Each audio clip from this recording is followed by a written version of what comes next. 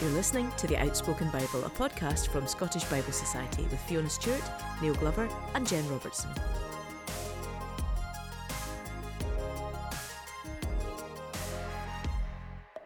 Well, welcome to Season 2, Episode 12 of The Outspoken Bible. This is the final episode in this series and it's the last on our story of Joseph. I'm Fiona Stewart and as usual, I'm of course joined by Jen Robertson and Neil Glover. Hello to you both.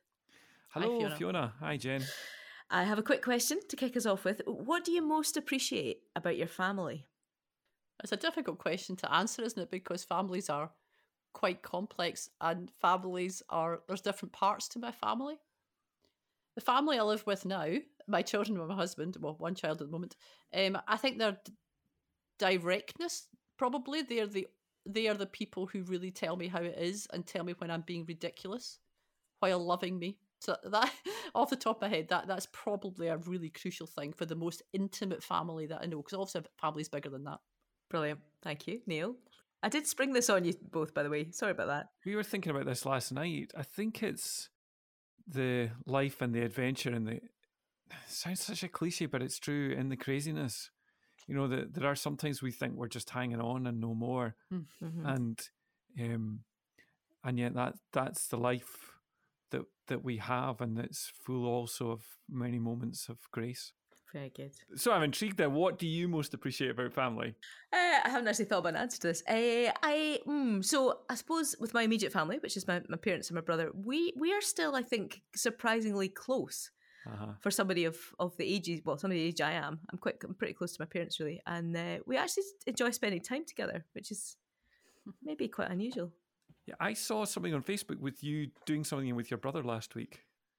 I was at a film premiere. Was that what it was? Yeah. So I'm in a film. I took my brother as my +1 to the premiere. It's great. Are you in the film? Yeah. What is it? Jessie and the Elf Boy. So it sounds quite similar to Joseph and the Triumph of Grace, doesn't it? Jessie and the Elf Boy is the name of the film. So it comes out. I'm not actually sure exactly when it's going to come out, but this was a cast and crew screening, because the final cut has been done. Which is great. I'd like to see what you thought of the film. I really enjoyed it, actually, and I'm not just saying that because, you know, to promote it. I genuinely really enjoyed it. I enjoyed the script though when I got the script through. My part's very small, so it's just a day's filming on it. But it's a good story, just kind of family friendly, bit of mystery, a little bit of kind of supernatural about it. It's about an elf basically who makes friends with, or a Gilly Doo who makes friends with a girl, and then well, I'll not say anymore. Will we be able to see it? Well, hopefully. That was one of the things they were talking about that evening, is just about how they want to distribute it. Because, yeah, I think they're still in talks about how to do the distribution. Jen, how do you feel about the fact we're sharing a podcast with a film star this morning?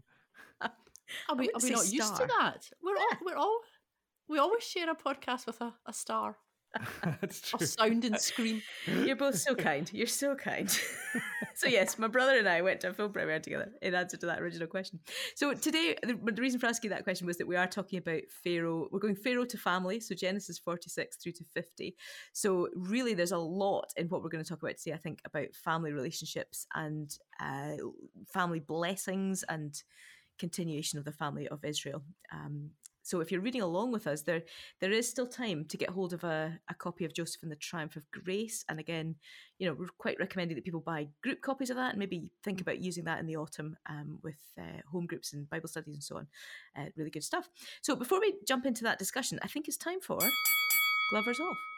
Glover's Off this week is about the modern pentathlon, which is just the most bonkers events in the Olympics. So it's swimming, what is it? It's horse riding, fencing, shooting and running, and the running and the shooting go together. The way it works is the first 3 events give you a kind of time handicap, and then all the runners run off at different times, so that come the end of it, unlike the decathlon or the heptathlon, the first person over the line is the actual winner. So it's a cumulative competition, because I wasn't actually clear on that.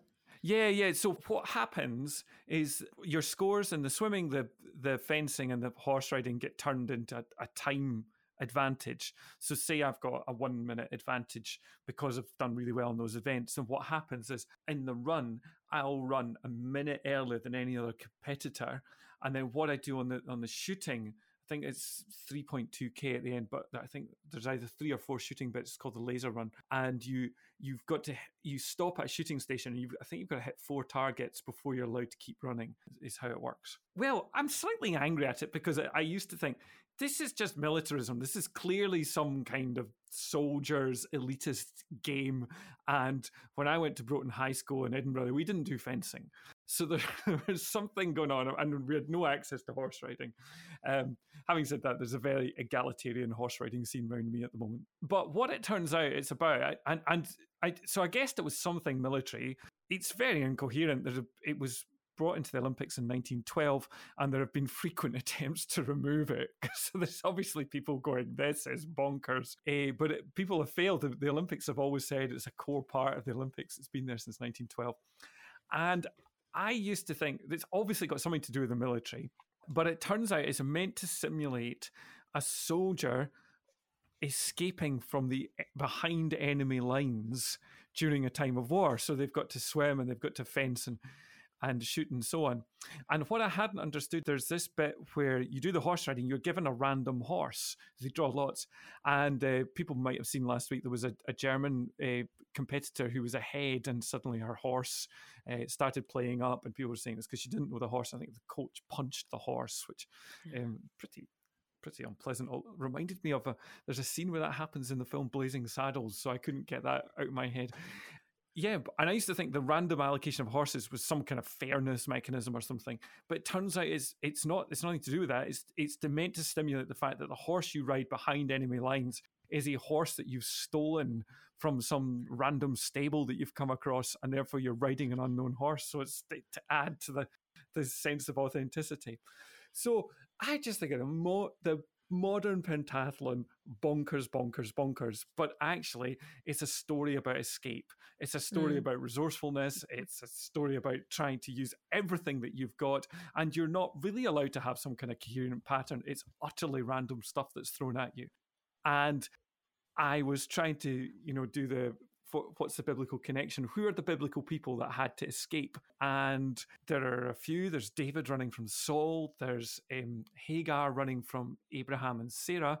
But of course, what better illustration for this week than Joseph having to escape and having to use all his resourcefulness and everything about him, not only for him to escape, but as we're discovering in the story, the individual modern pentathlon becomes a team event, and it's about everybody escaping to Egypt. So that's Glover's Off for this week. Very nice, very nice. I was thinking about Paul in the basket. You could maybe incorporate that. It could be a sixth sport. Could you thrown over a wall in a basket? Send your letter to the IOC saying, I believe that there should be another event added to the modern pentathlon, basket dropping. I'll get onto that just as soon as we finish recording. Recording this and recording Job and all the other projects and starring in films. Thank you very much, Neil. That is great. Fantastic. So we are moving on to the end of the story, so 46 through to 50. We left it, the brothers had reconciled with Joseph, and we left the story with Jacob still back in Israel. And we pick it up with that phrase, don't we, that Israel started out with everything that belonged to him. How did we get on with this section? What were our general thoughts before we plunge into some more detail? Jen, how did you go on? Oh, there's so much in this last bit, and so many beautiful wee moments. Maybe I'll come to them later, but it's just lots of wee phrases that jumped out at me. And I think I've enjoyed reading this bit of the Genesis story alongside the cartoon, and I would just really encourage you to do that if you've got a book, because I mean we're all different in how we understand and how we take in information and how we enjoy hearing stories. But for me, I've enjoyed reading the words and then flipping back and looking at how Jason has interpreted that. So just one wee example, we start off in chapter 46 with the list of all the people who travel with Jacob to Egypt. And if you look at page 41, I think it is, you get that illustrated in. There's just all these wee people, and there's babies in baskets, and there's toddlers putting their hands up, and there's older people. And there's lots more in that picture I could talk about. But I think for me, that's what I've enjoyed about this whole story, is that catching the moments, and there's many of them, but then seeing them how someone has illustrated them. That was really good. Yeah, no, that's good. I was thinking about that actually, because we have our first in-person missional community gathering tonight, and I mean it's interesting hosting people in your house, a group of people in your house again. I'm quite wary of it. I'm feeling quite nervous, I think, about all these people coming in and how everybody's going to be. And some people will want to hug and some people will really not. And, you know, just managing all of that is going to be quite interesting. But it was interesting because it gave me pause to think about people's life stages changing, you know. So it's a long time since people have seen each other, and things will have gone on. And it would be the same for the people traveling, isn't it? Everybody's real life is going on as this story is unfolding. They don't sort of sit in isolation. And it wouldn't all be, way, hey, we're going back to see Joseph. Probably, certainly not. Where are we going?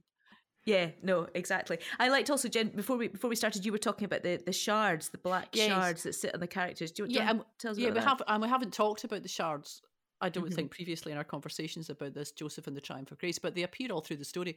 But in that particular image, you see the black shards, and the shards, I mean, they represent sin, they represent things that break us, things that hurt us, losses in our lives, damage in our lives.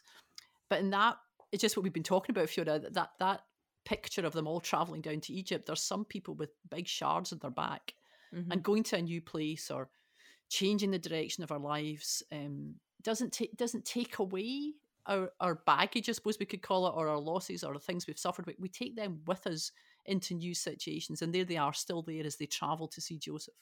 So it's interesting to look out for them. Another thing to look out for in the book. Years ago, I went to India. I spent a year in India, in Kerala, in the south of India. Anyway, before we went, I remember the guy who was sending us, a guy called Bobby Anderson, who was a slightly irreverent guy. He was a minister. And he said, I've got one thing I need to tell you before you all go. If this is the one thing that you're ever going to hear, and it's a quotation, and you're thinking, well, probably with Bobby, it probably won't be the Bible, and sure enough, it wasn't. And I think it was either Plato or Aristotle who said, they change their skies, not their souls, those who travel across the seas. They change their skies, not their souls, those who travel across the seas. Good. And he said, all the stuff that you have and all your issues in life, they're going to go into your suitcase with you and your rucksack. And when you get out and unpack, they're going to come back out again with you. And it's exactly what you're saying, Jen. The shards go down to Egypt, although as we're probably going to allude to at the end, that something's going to happen to those shards. But they take down all the pain. The other thing I wanted to just comment on in that first chapter that we're looking at today, 46, is the lists. And we were talking about this before. I remember ages ago reading a quote where somebody said, there are two kinds of people in literature, two kinds of readers, those who like lists and those who hate them. And I just thought, who likes lists? Also, not a great quote. Not the most inspirational quote. Looking for lists. I was thinking about it. Very it's profound, like bits is it? of Lord of the Rings are like that. It's full of lists, Schmorg, son of Borg, son of Burg, son of Schmarg. But what's lists transformed for me? I remember once in our local school, it was Holocaust Memorial Day, and schools do this thing. I don't know if either of you have come across this, where people like leave Scotland like 3 o'clock in the morning, fly to Poland, go to Auschwitz, get back in the plane and come back pretty much the same day. This sounds facile, but it's a day trip to Auschwitz. And some of the kids some of the young people in our school had done that. But what was really profound was that one of the girls who went, her family had originally been Polish. There's lots of people from Eastern Europe that are now living in Aberfeldy. And she had found the names of, I think it was our great-grandparents, in the list of the book of people who had lost their lives in Auschwitz. Gosh. And suddenly, I just remember the poignancy of that moment. That was a list, but there was something awesome about, it was awesome in the literal sense, a cause of awe. In this girl who was standing in front of us, finding people who were related to her in the list. So I think there's something about lists when you find yourself in them, or the story, that suddenly you become incredibly glad of them. And also that lists are lists. There are lists of names, as you've said, Neil, so that each name matters, and that's how I now approach lists in the Bible, because I think each name matters, and the Bible is detailed, and the writers cared enough to name those people, and to us it's just names, but they're all individuals to God and known by God.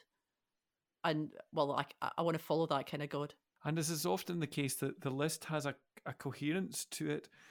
Famously, the most probably famous list in the New Testament begins with a list of Matthew's list of names, and it's the fact that Matthew traces 3 sets of 14 generations to lead up to the story of Jesus, from Abraham to Jesus. And so in amongst all the apparent randomness, there's a pattern being woven.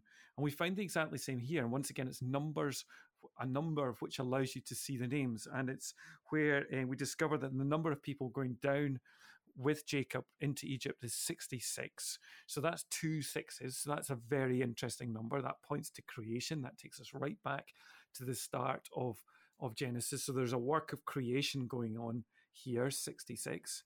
And then we discover that once they're there, if you include Joseph's relatives, it's 70. And 7 is the absolute number that holds Genesis chapter 1 together. And 7 is the number which completes. So what has happened here is an act of profound completion by this family going down to Egypt.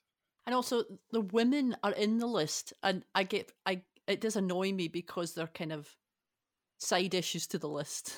Here's the sons. Oh yeah, and there was this other son by a woman from Canaan. It says, like this woman don't even get her name, and then the daughters, Dinah's mentioned, and other women, but at least they're there. So my negative is, they're kind of a side issue. But then I try and balance that by saying, well, they are there. They could just have been missed out, which probably would have been the normal way of listing the family. So at least they're there, even if it's a kind of by the way. So there's a kind of embryonic kind of move towards full inclusion, but it's not there yet. Yes. The Bible is what it is. Yeah. And just on while we're on genealogies and family relationships, so can I ask a really naive question, maybe, which has always bothered me, which is why is it when you talk about the 12 tribes of Israel, why is Joseph not given his tribe? Why is it passed on to Ephraim and Manasseh? I've always guessed it. I mean, it's a bit like the disciples. Sometimes the names don't always. You normally end up with 12, but the way that you get there varies. I think it's a sign of double blessing that somehow Joseph becomes 2 tribes, but later on to get, of course, that then bumps the number of tribes up to 13. If you do that, So one way of getting around that, you can either, is you sometimes miss out Levi because he doesn't get a land allocation, or what you do is you compress him back into be the full tribe of Joseph again, or in the book of Revelation, for reasons I've never fully understood, you miss out Dan. But yeah, it's different at different places. So I'm not sure if that's really answered my question. The double blessing thing makes sense. That was the answer. You just got a bunch of random other facts.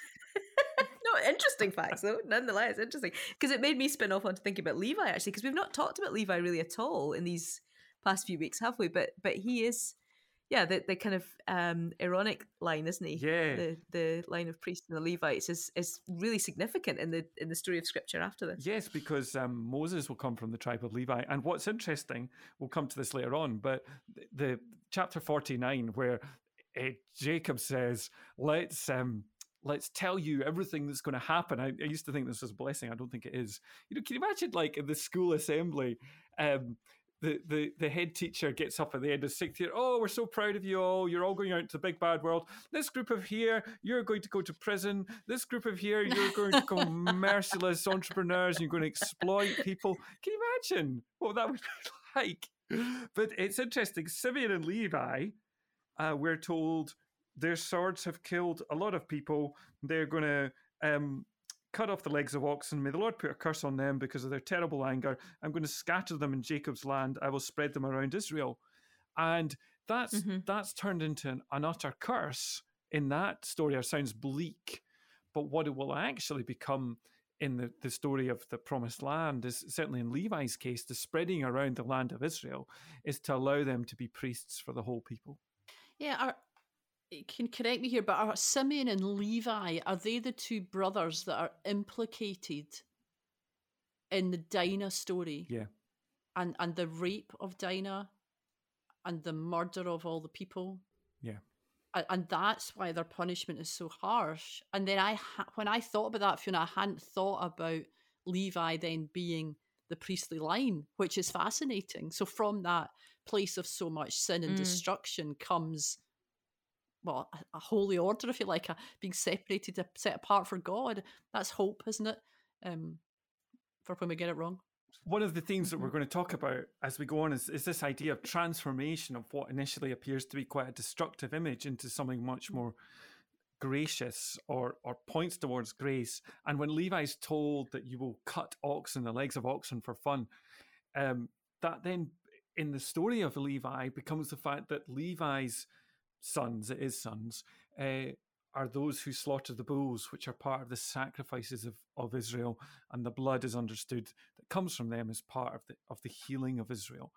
So there's a very interesting transformation of that image that happens there. And I can just slightly jump on in a similar vein, where we're told that Zebulun is by the sea in that set of predictions, which seems a fairly innocent thing. Of course, the sea in the Gospels then becomes the Sea of Galilee, and it's the place where Jesus is, and it's Naphtali and Zebulun. Out of you, the story of the Messiah comes. So all these seemingly either innocent or, in the case of cutting the legs of oxen, predictions actually become something that often very life-giving in the story that's about to come. That's so interesting, isn't it? Yeah. So interesting. Can we jump into chapter 47? And can we talk a little bit about that? So chapter 47 is Joseph's kind of continued management of the famine situation in Egypt and his treatment of the people of Israel compared to the people of Egypt. How does that sit with us? Until we started to produce this book, I had never thought about the injustice that Joseph shows to the Egyptian people. So he gives his family free food out of the stores that he's built and filled with grain, and then the Egyptians need food, and you need to give me your livestock, you need to give me your land, you need to give me your money, and he enslaves them, just as he was once enslaved. A phrase we use often, though, the bullied becomes the bully, and it's just a deeply troubling moment, which I'm shocked that all the years I've spent reading the Bible that I've never noticed that. And again, it's back to, we talked about the last podcast, this I think we set up biblical characters sometimes. I think it might have been in a Jen's Gem. We set them up as the heroes, but they're not the heroes. They're just people like us who get things wrong. And he gets it wrong big time here. And again, in the cartoon, as I said, I'm enjoying flipping back and looking at the illustrations, but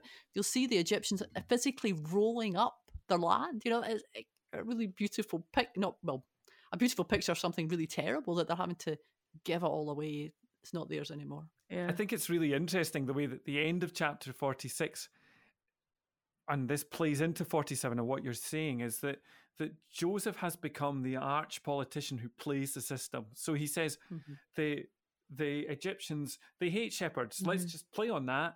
Let's go along with that. And we're going to live in Goshen. Later on, they live in Ramesses. So I was trying to hold that together. And they actually have the best of the land, which is a bit also troubling, as you pointed out. But it seems to me that rather than challenge prejudice, what Joseph says is, we'll just work within this and we'll make the best of the situation. But of course, this thing creates the seeds of the later domination. So it seems good. We'll just be separate but equal. And anybody who's South African, when they hear that phrase, will know that terrible history of that phrase in apartheid, separate but equal, because separate but equal never becomes separate but equal. It becomes separate and also one above the other. And that sows the seeds of that. In contrast to that is Jacob, who him and Pharaoh, in the brief time that they see each other, seem to have this quite warm relationship. It's almost as if Jacob spots within Pharaoh a sense of justice, a sense of warmth, a sense of generosity, possibly because he quite likes Joseph, and therefore Jacob blesses Pharaoh. That's really important. I wonder what that's like as you read it in the light of the Exodus story, where Pharaoh becomes almost a demonic figure. But for Jacob, this is someone of potential. Mm-hmm. This is someone whose God will bless, and also an acknowledgement there that Pharaoh might have the military power, but somehow Jacob is the one through whom the power of God, who is even above the military, goes.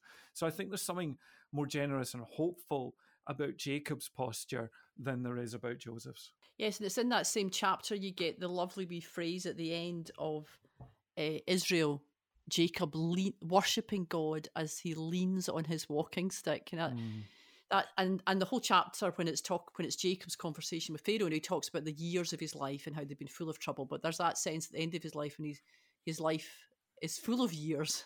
There he is worshipping God, and we don't get that kind of comment about Joseph. Now I can't assume that means he didn't worship, but just as you said, Neil, that there seems to be a connection with God, a worshipping of God. It doesn't mean Jacob gets it all right. We know that isn't the case, but he's worshipping God, and in the midst of trouble, he keeps that connection with God. And it did remind my dad died a few years ago now, and I was with him a lot in his last few years of life as he struggled, and he was using a Zimmer and many hospital visits and very slow pace walking, and everything in life became very, very difficult, as we know when we're ill and older, that is the case. But in my dad, although he was full of fear and full of pain and full of troubles, he still worshipped God. And I want that for myself. I want to know that whatever happens, I'll know God is still there, which is not easy to say, not easy to do. I had a nice moment in the car the other day. I was talking with one of our children. This is quite a painful conversation. The particular child I was talking to was complaining that as parents we hadn't been Christian enough, and they had encounters of other families where daily devotions, Bible readings together, explicit Christian fellowship around the dinner table was an ordinary part of family life. And basically, why don't you do that? And I was thinking, oh my goodness, yeah, why don't we do that? We've failed. And it was just, I was also talking, for some reason, we'd also been talking about Jacob, and I was saying that I love Jacob, and I really do love Jacob. And later on that conversation, I was feeling quite inadequate that we'd slightly failed as parents. But I got into the fact, just talking about God, and I just said, sort of, as an aside to myself, I realize this sounds a bit pious, but this is the truth. I just said, I love God. And I realized, just when you were talking about Jacob with the walking stick there and talking about loving God, I'm not claiming I don't love God perfectly. There are lots of mistakes and flaws in my life. I can identify a lot with Jacob. I do love God. And Jacob there as well, we talked about how he's such a shifty character, but he loves God. Yeah. And ultimately, that's the thing. That's the truth about Jacob that's going to be truer than all the other truths. Mm-hmm. Mm-hmm. And I wonder if that. I was also thinking that when you were speaking, when Jem was speaking. I suppose it's a good ending, isn't it, for Jacob? It's a good ending for the man who has been the deceiver and the twister. That actually, in the end, he clings on to that, and maybe that's what Pharaoh recognizes in him. So maybe that's why he carries this authority. Very interesting. We see a bit more emotion from Joseph in these closing chapters. So the beginning of chapter 50, it talks about him weeping over his father's body. Do you think Joseph is changing? I mean, I appreciate what we've just said about the exploitation a couple of chapters back, but do you think there's a change in Joseph as he reaches the end of his life? Yeah, I think that the moment where you can get me the page or the chapter number, Fiona, but the moment when Joseph says to his brothers after Jacob has died, because they're so worried that their father's gone and that's all going to fall apart, and Joseph isn't going to care he's not going to look after them anymore. He's just going to be like, well, that's Jacob gone, so everything changes and you're in big trouble, the big trouble you deserve. And there's this moment, and it's illustrated incredibly powerfully, and Jason has taken a lot of pages up in these illustrations. But to me, it was for the first moment we see God's character in Joseph, and so he's kind, and there's grace, and there's goodness, and he's offering peace to his brothers, and there's this transformed relationship, as he says, it was God was doing this, and you were doing that, and I was doing this, but it was God, which takes me back to what I just said, that we do hear of Joseph talking about God's action in his life. So yeah, I think that is the moment for me. And again, as much as I said, I noticed Joseph's injustice and his cruelty, I also noticed this more starkly for the first time, although it's probably more pointed out to me over the years, of this goodness in Joseph, not the evil that was also present. Yeah. So and again, using the illustrations and the text, you see the significance of this moment in the story of Joseph. I think it's fascinating because the story of Joseph in Genesis 37 way back was the story of two dreams. And if you remember the first dream, it was only the brothers, I think, who bowed down to Joseph, and it was only in the second dream that I think his father also bowed down as well. And we think that the fulfillment of that dream happens at the moment where Joseph's brothers come and bow down before him at the grain stores of Egypt, desperate for food. And we're even told at that point in the story, and Joseph remembered the dream. So at that point, that fulfillment of the dream, it has a kind of triumphant sense to it. It's at last Joseph's been vindicated, the dream's happening, and these people are going to get food. But there's, as Jen, as you pointed out, there's also a troubling dimension to it. It's an image of hierarchy. It's an image of domination. There's an unsettling nature to it. And what happens at the end of the book is that the dream gets fulfilled a second time. But this time, it's the confession of the brothers, are you going to exploit us? So they're worried that version one of the fulfillment, the hierarchies, the domination are still going to be there. And what we discover is that Joseph weeps. And this feels to me like a moment at which the dam bursts. And then they all weep together. And the bowing now becomes something mutual. It becomes something about a shared embrace of these brothers. And I love what Jason has done in these illustrations in the book. For anybody that's reading the book, is suddenly, I think we counted, it was 12 pages are suddenly spent on those 6 verses. So for him, this is the moment. And even at one point, it's so dark that the line disappears. For folks reading the book, the line of grace, which goes through the whole of the book, suddenly on page 56 becomes this river, becomes this deluge, becomes grace is no longer a dotted line. It's a river, almost, I think, a revelation for the healing of the nations. And that's what we see with this river of tears that happens at the end of Genesis 50. That grace hasn't just triumphed here. Grace becomes the whole story, to the extent that on page 59 of the book, it is nothing but a yellow line holding people. And then it ends, the line does come to an end with the shards all cast down. So this moment in chapter 50 seems to be suddenly a dream, which was an image of domination, is an image that's full of embrace and of shared belonging and of grace.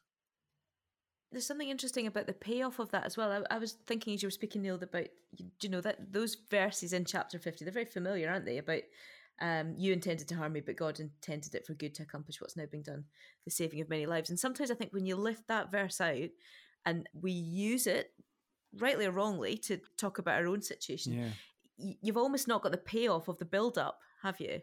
That verse, that thing that he says, comes on the back of the previous, well, right from chapter 37, actually. And there is something about reading the whole sweep that I have found helpful, that, I want him to say this, that God meant it for good, but it takes him until that point to say it, because it needs the working out of everything. And then I think the, that image of floodgates, I think, is really, really a profound one in that.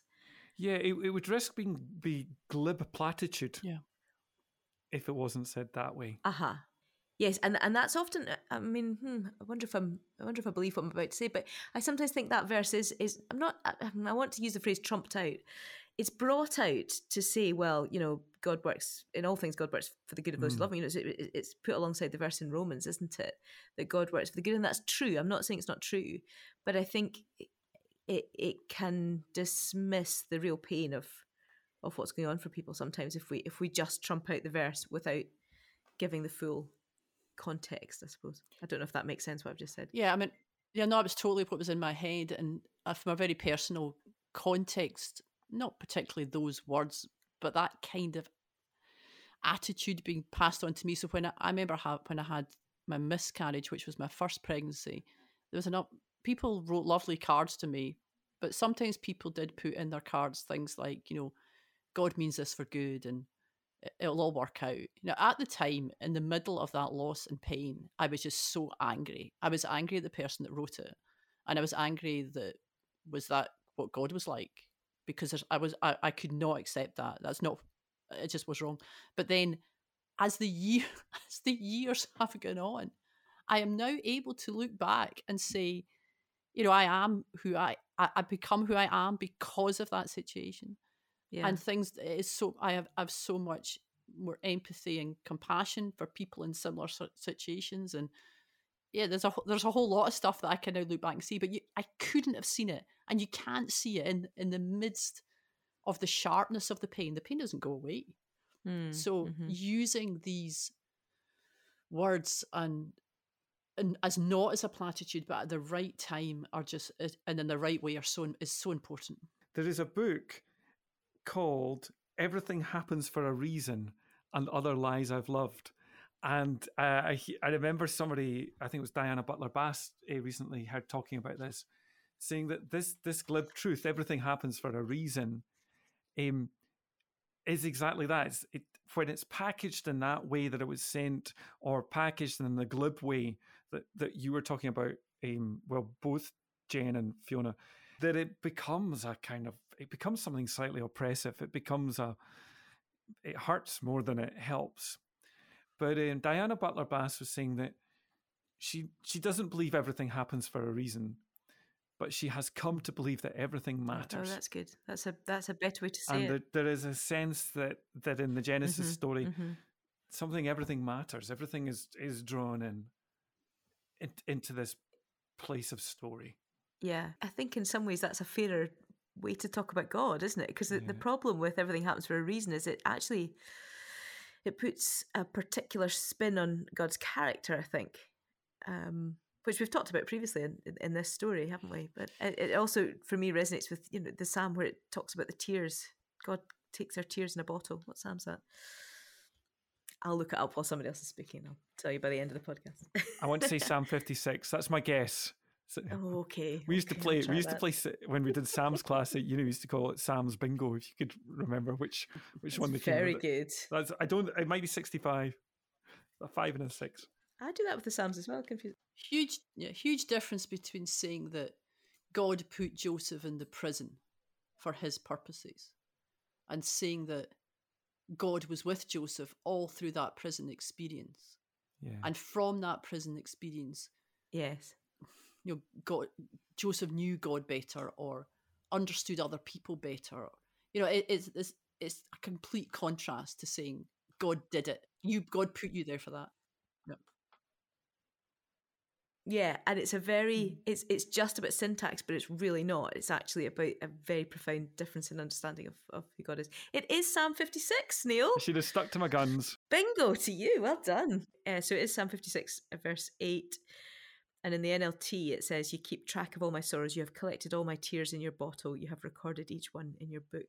I'm not sure how many other translations would go with that. But it takes me back to Jacob worshipping God, leaning on his walking stick. It's the well same, done for bringing us back to Jacob. No, but it is the same reason, isn't it? He's able to worship God, leaning on all his pain and suffering.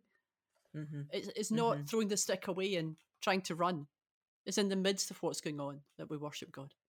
And we see God clearer, maybe.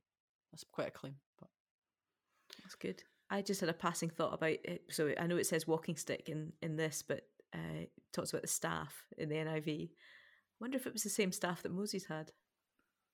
Would it last that long? There'll be a Jewish midrash that ties the two together. The story of the stick. Yeah. I mean, there's a children's film waiting to be made. Great. Anything else we wanted to talk about in particular? Did we want to talk a bit about messianic promise in these chapters? Yeah, I was just thinking when Neil was talking about that, the abundance of grace that is seen as Joseph is reconciled to his brothers, and just what we've talked about. It also took me back to when Jacob's talking to his sons, and he talks to Judah, and he talks about the king that will come from Judah and the abundance. So there'll be so many vines that you can tie your donkey to a vine. I presume because donkeys generally eat vines, but if there's loads of them, it doesn't matter. And then you wash your clothes in wine because there's so much wine. You would never use your wine to wash your clothes. So there's this kind of a foretelling, if you messianic, if you like, of the abundance that's going to come. For me, that made me think of Jesus, completely messianic, and that he would bring this abundance, not just grace for these brothers or this family, but grace and reconciliation and peace for the whole world. Grace, unimaginable, I suppose, abundance. Yeah. And again, those are words that I've not spent a lot of time on, the words that Jacob says to his sons, but there's some real amazing things to ponder about within them. Yeah, I think the messianic thing happens as you said, Jen, and there are moments of pointers. The most obvious one is the prediction of Judah being the ruler, the one from whom everyone comes, which will point to the tribe of David, because David comes from Judah, and then later on will point to Jesus, who becomes the Lion of Judah, the Lamb that was slain. So I realise I've just quoted a chorus there as if it might be scripture. I think the Lion of Judah is definitely scripture. I'm not sure the juxtaposition of lion is like, what's it? The chorus is the Lion of Judah. That's what it's called, isn't it? Yeah. It's going to be like these people in years to come who are going to quote The Chosen as if it's actually in the actual Gospels. So there's the explicit messianic promise, particularly through Judah, and then there's also the sense of promise that's coming to the land, because Joseph says, "Don't bury me like my father in Egypt. When you all leave here, bring me with you." It's interesting that he wants to go with his people now, Joseph. So there's a renewed corporatism going on with Joseph. I think the second level that it becomes messianic is often the Joseph story is used as an allegory of Jesus. So it's the story of the one man amongst us who goes ahead into the place of death and goes into prison and goes into the depths of the earth, but rises triumphant and then brings his brothers and sisters with him. So it's seen as Christ the forerunner going into the place where we're going to find safety and salvation. So there's that second allegory.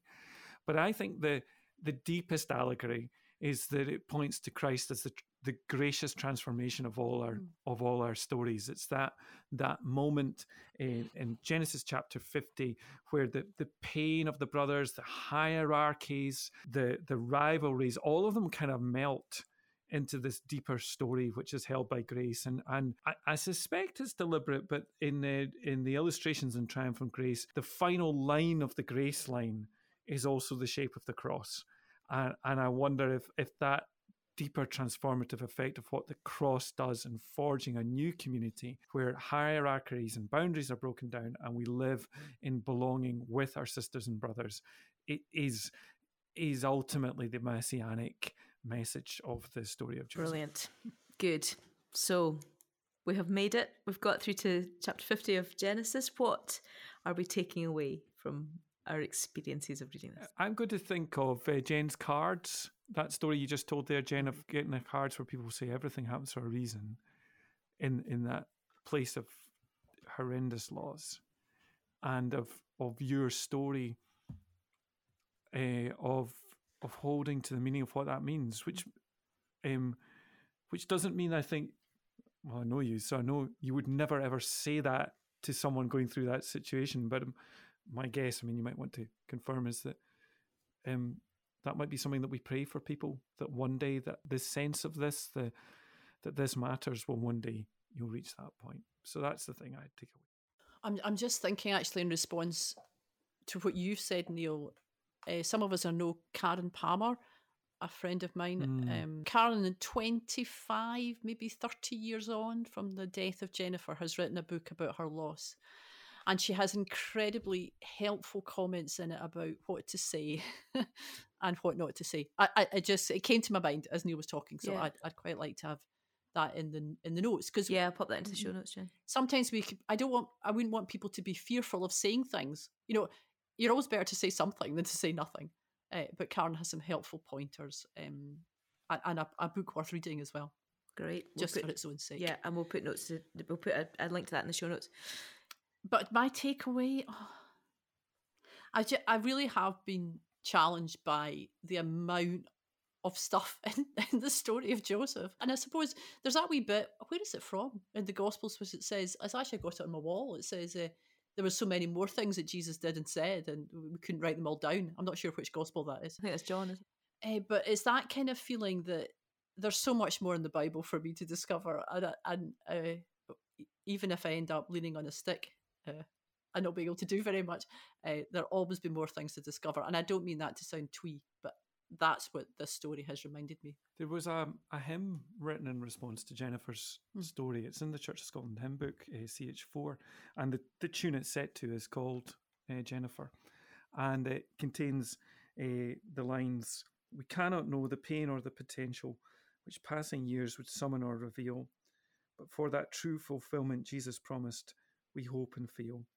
So through the mess of anger, grief and tiredness, through tensions which are not yet reconciled, we give to God the worship of our sorrow and our dear child."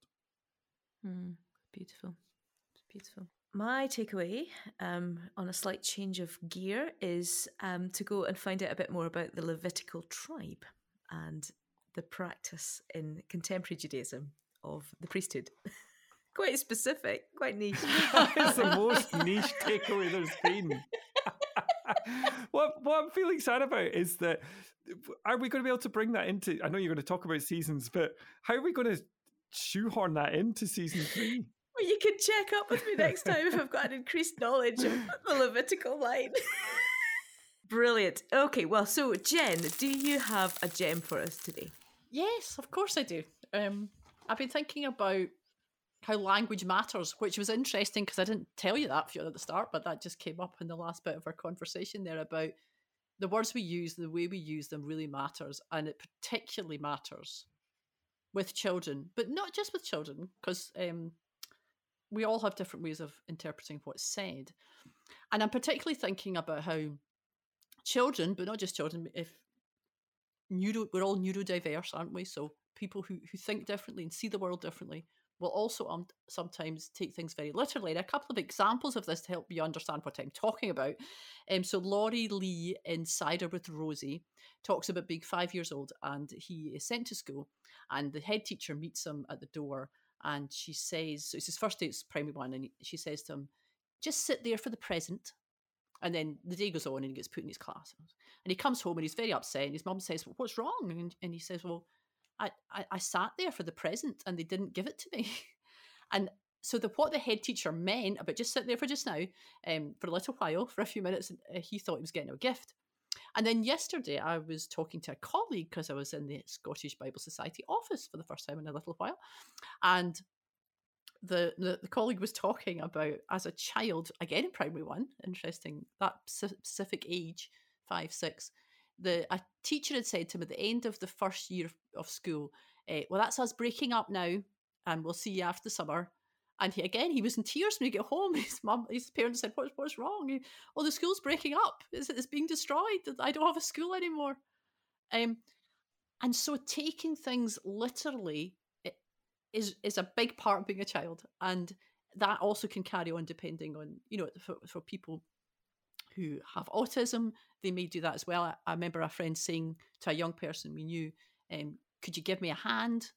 Meaning, could you help me carry these boxes into my car? And he genuinely, he said, "No, I can't. I need both my hands." And he wasn't being rude or cheeky. He needed both his hands. And then we rephrased it and said, "Would you mind taking this box and putting it in the car for me?" And he was perfectly happy to do that. So that, you could have, if we responded differently to him, that could have escalated into a situation, but it wasn't. It was just his understanding. So our language, when we read the Bible with young people, really matters, and thinking there's so much metaphor in the Bible, and how can we explain that simply and in a way that they will understand.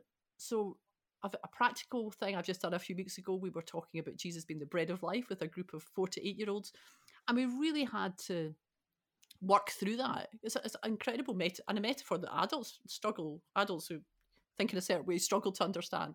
So we had to think about bread and why it's good, and what kind of bread is better than other bread, and what things that we eat are good, and why Jesus might have been thinking about that, and what foods are bad, and what can Jesus give us that's good for us, that is essential. And it's a very drawn out conversation, and it was a conversation. It wasn't, here's the bread of life, this is what it means.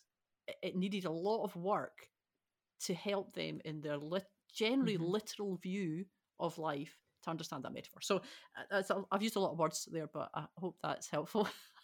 Language matters. I think it matters for adults too. I mean, I take your point, but we are all neurodivergent, and no. And I'm hoping I'm trying to express that it's not just a skill that's needed when we're with children and young people. What's the phrase that people in the autism community use for people who are not autistic? Is it neurotypical or something? Yeah, neurotypical.